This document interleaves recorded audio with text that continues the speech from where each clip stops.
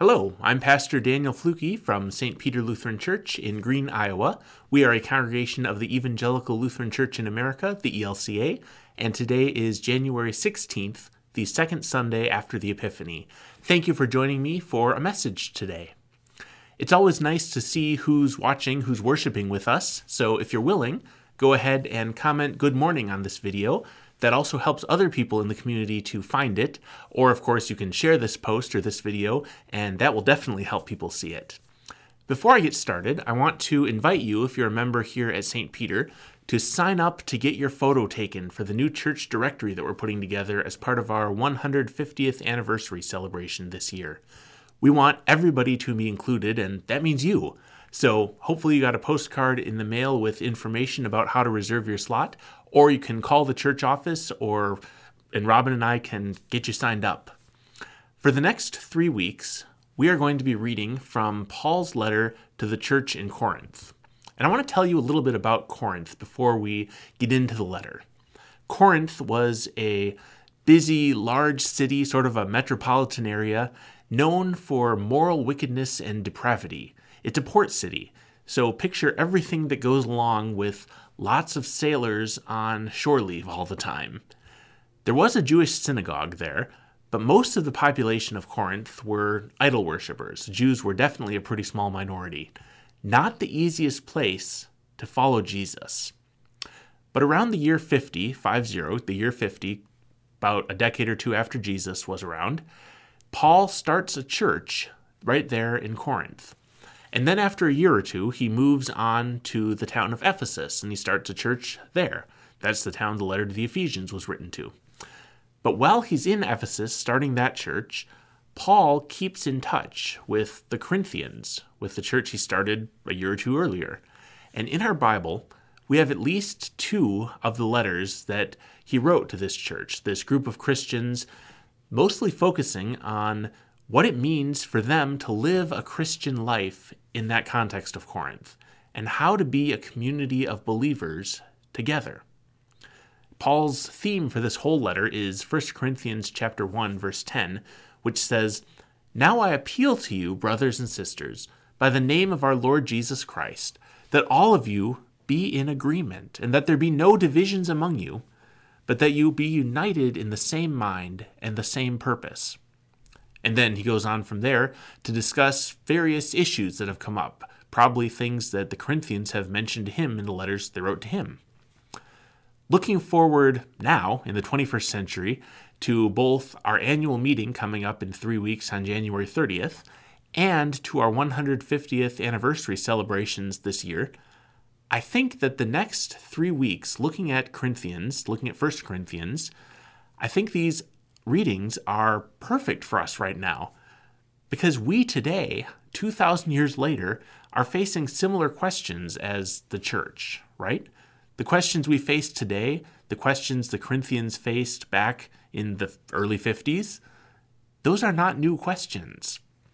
How will we be a community together, following Jesus in the year 2022 and for the next 150 years? How will this community of faith, the Church of St. Peter in Green, Iowa, continue long after you and I are out of the picture, long after we're gone? How will we stay faithful as Christians, as a community in a changing world, after a time of trial in the form of a pandemic, with the culture changing around us? Sometimes it seems like changing every day. So, welcome to a sort of 3-week mini sermon series on being the body of Christ. Today we're looking at this great passage from 1 Corinthians chapter 12 about spiritual gifts. So here's the reading. This is 1 Corinthians chapter 12, verses 1 through 11. "Now concerning spiritual gifts, brothers and sisters, I do not want you to be uninformed. You know that when you were pagans, you were enticed and led astray to idols that could not speak. Therefore, I want you to understand that no one speaking by the Spirit of God ever says, 'Let Jesus be cursed,' and no one can say, 'Jesus is Lord,' except by the Holy Spirit. Now, there are varieties of gifts, but the same Spirit, and there are varieties of services, but the same Lord. And there are varieties of activities, but it is the same God who activates all of them in everyone. To each is given the manifestation of the Spirit for the common good. To one is given through the Spirit the utterance of wisdom, and to another the utterance of knowledge according to the same Spirit, to another faith by the same Spirit, to another gifts of healing by the one Spirit, to another the working of miracles, to another prophecy, to another the discernment of spirits, to another various kinds of tongues, to another the interpretation of tongues. All these are activated by one and the same Spirit, who allots to each one individually just as the Spirit chooses. This is the word of the Lord. Thanks be to God. One of the big problems in that Corinthian church seems to be factions and disagreements among the members, among the community of believers. Paul doesn't always tell us what they're disagreeing about, but it's not too hard to imagine, right? What do we disagree about? People in Corinth had different backgrounds, different priorities, and different ways they thought the world should work, kind of like we do. They had rich people and poor people in the same community, people of all ages, and those groups didn't always get along. There's a whole section, in fact, in the chapter right before this. We're not going to read it as part of this 3 weeks, but you can read it if you want to. In the chapter right before this, about how when they share the Lord's Supper as a community, they do it as a whole meal, which is kind of beautiful. That's great. Except some people don't get to eat. Some people don't get food, while other people have lots of food. And some people are even getting drunk. They have so much wine to drink. Well, as far as I know, we don't have people getting drunk in our church, at least not during worship services, so that's good. But there are people in this congregation, people watching this video even, who have a lot more money and resources than other people do. People who have a lot less than other people do. These are not foreign problems. So in today's reading, it seems the church had been dealing with some problems of spiritual hierarchy. Some people are really gifted, and they can do things like speak in tongues. That's a big one Paul's talking about. Or speak really powerfully in public. Or sing better than anyone else. That sort of thing.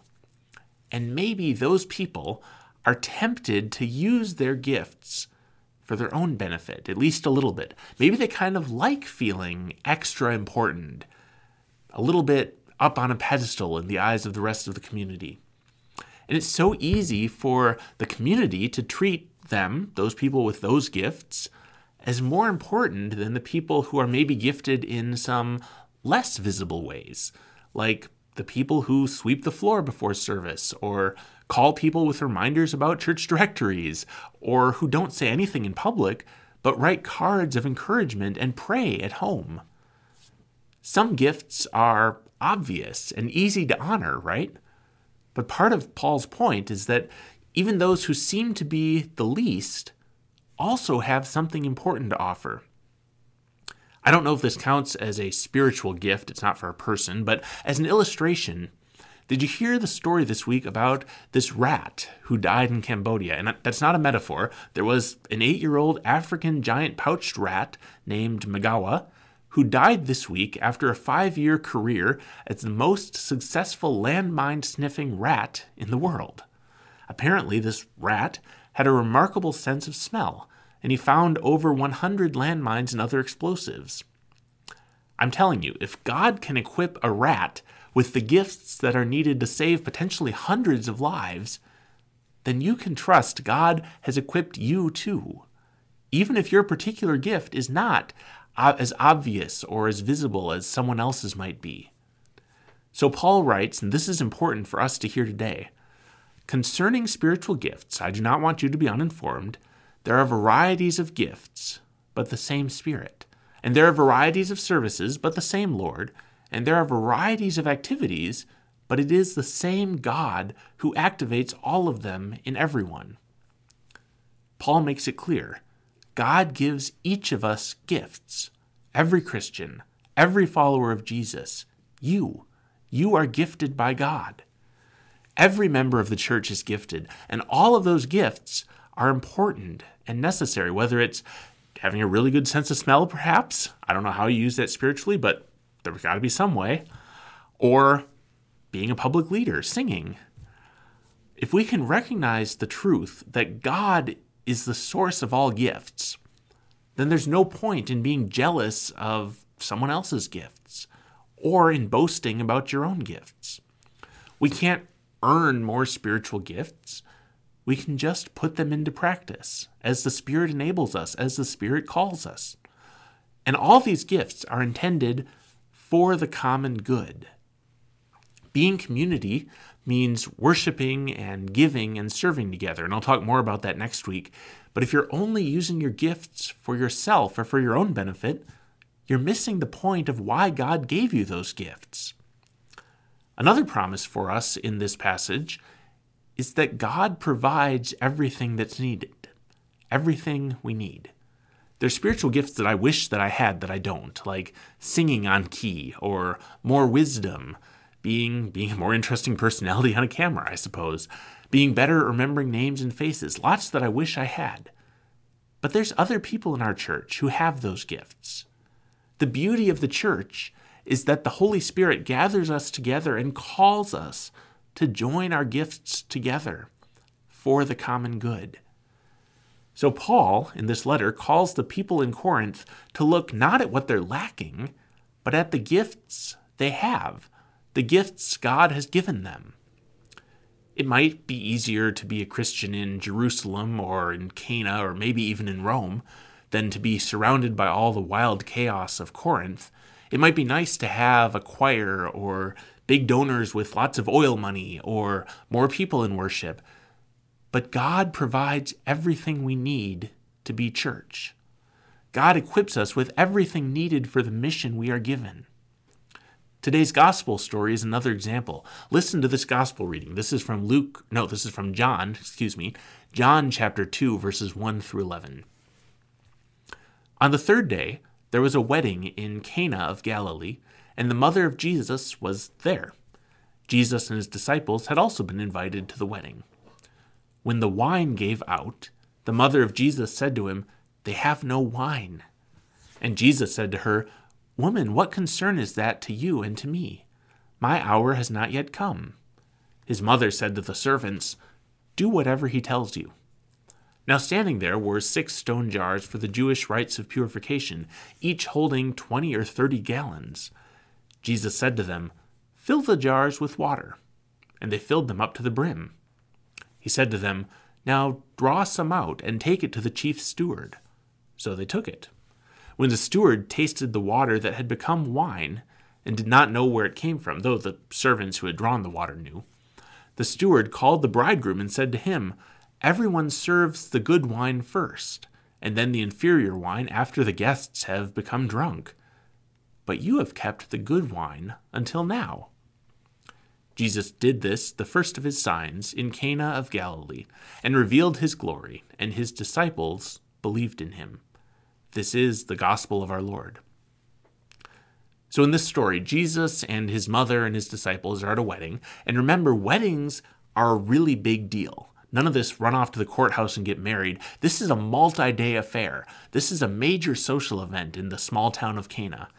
Maybe it's a family member of Mary or Joseph or Jesus. Maybe it's just someone in town who's getting married. But it's a great occasion. And if anything goes wrong at this great occasion, you know that people are going to talk about it for years. Kristen and I got married almost 10 years ago, and my family and friends still remember what went wrong at our wedding. It was a little minor thing, but we had these little glass fish bowls with fabric flowers and floating tea light candles, and they were on each table as the centerpieces. And we tested everything ahead of time. We made sure the color in the fabric flowers wouldn't run, left a flower in the water overnight. We made sure the candles could float. We lit a test candle to make sure that the wick wouldn't get wet when it was put in the water. But we failed to test what would happen if you leave the candles lit and they float to the edge of the bowl and the flame touches the glass. Turns out these glass fish bowls will shatter. And it only happened at 2 tables, and it really wasn't a big deal. Most of them, right after they found out the first one shattered, the people at the wedding went around and blew out all the candles. It's not like we'd run out of food or drink or something. That would have been really embarrassing, right? That's what happens here. There's not enough wine. Now, I haven't been to any first century Palestinian weddings, but I imagine running out of wine would put a bit of a damper on the party. Huge embarrassment for the family. Fortunately, they've invited Jesus to the party, and Jesus provides what's needed. In fact, Jesus provides in abundance, huge jugs of wine. And not just wine, but good wine. Jesus provides more than anyone thinks is possible. God provides for God's people. Sometimes recognizing God's provision requires changing our view of what's needed, but God always comes through. God provides. The key is following the instructions Jesus' mother gives. Do whatever he tells you. Do whatever God tells you to do with whatever it is you have, whatever resources, whatever gifts you have. And in Jesus' hands, it will be enough. So I wonder today, what has God given you? What gifts has God given you? And they don't have to be on that list from Paul. I don't think he ever intended that to be an exhaustive list of every possible spiritual gift. But God has given you gifts. What are they? You have something to contribute to God's work, to our congregation's work together for the common good. Maybe it's something to use in this congregation, in the institution of St. Peter Lutheran Church. Or maybe your gift is more for living faith outside these walls. But you have gifts that this community needs. You have gifts for our life together. You have gifts to offer, and they are enough for Jesus to use. So how is the Holy Spirit calling you to use your gifts to do God's work? I invite you to join me in a moment of prayer.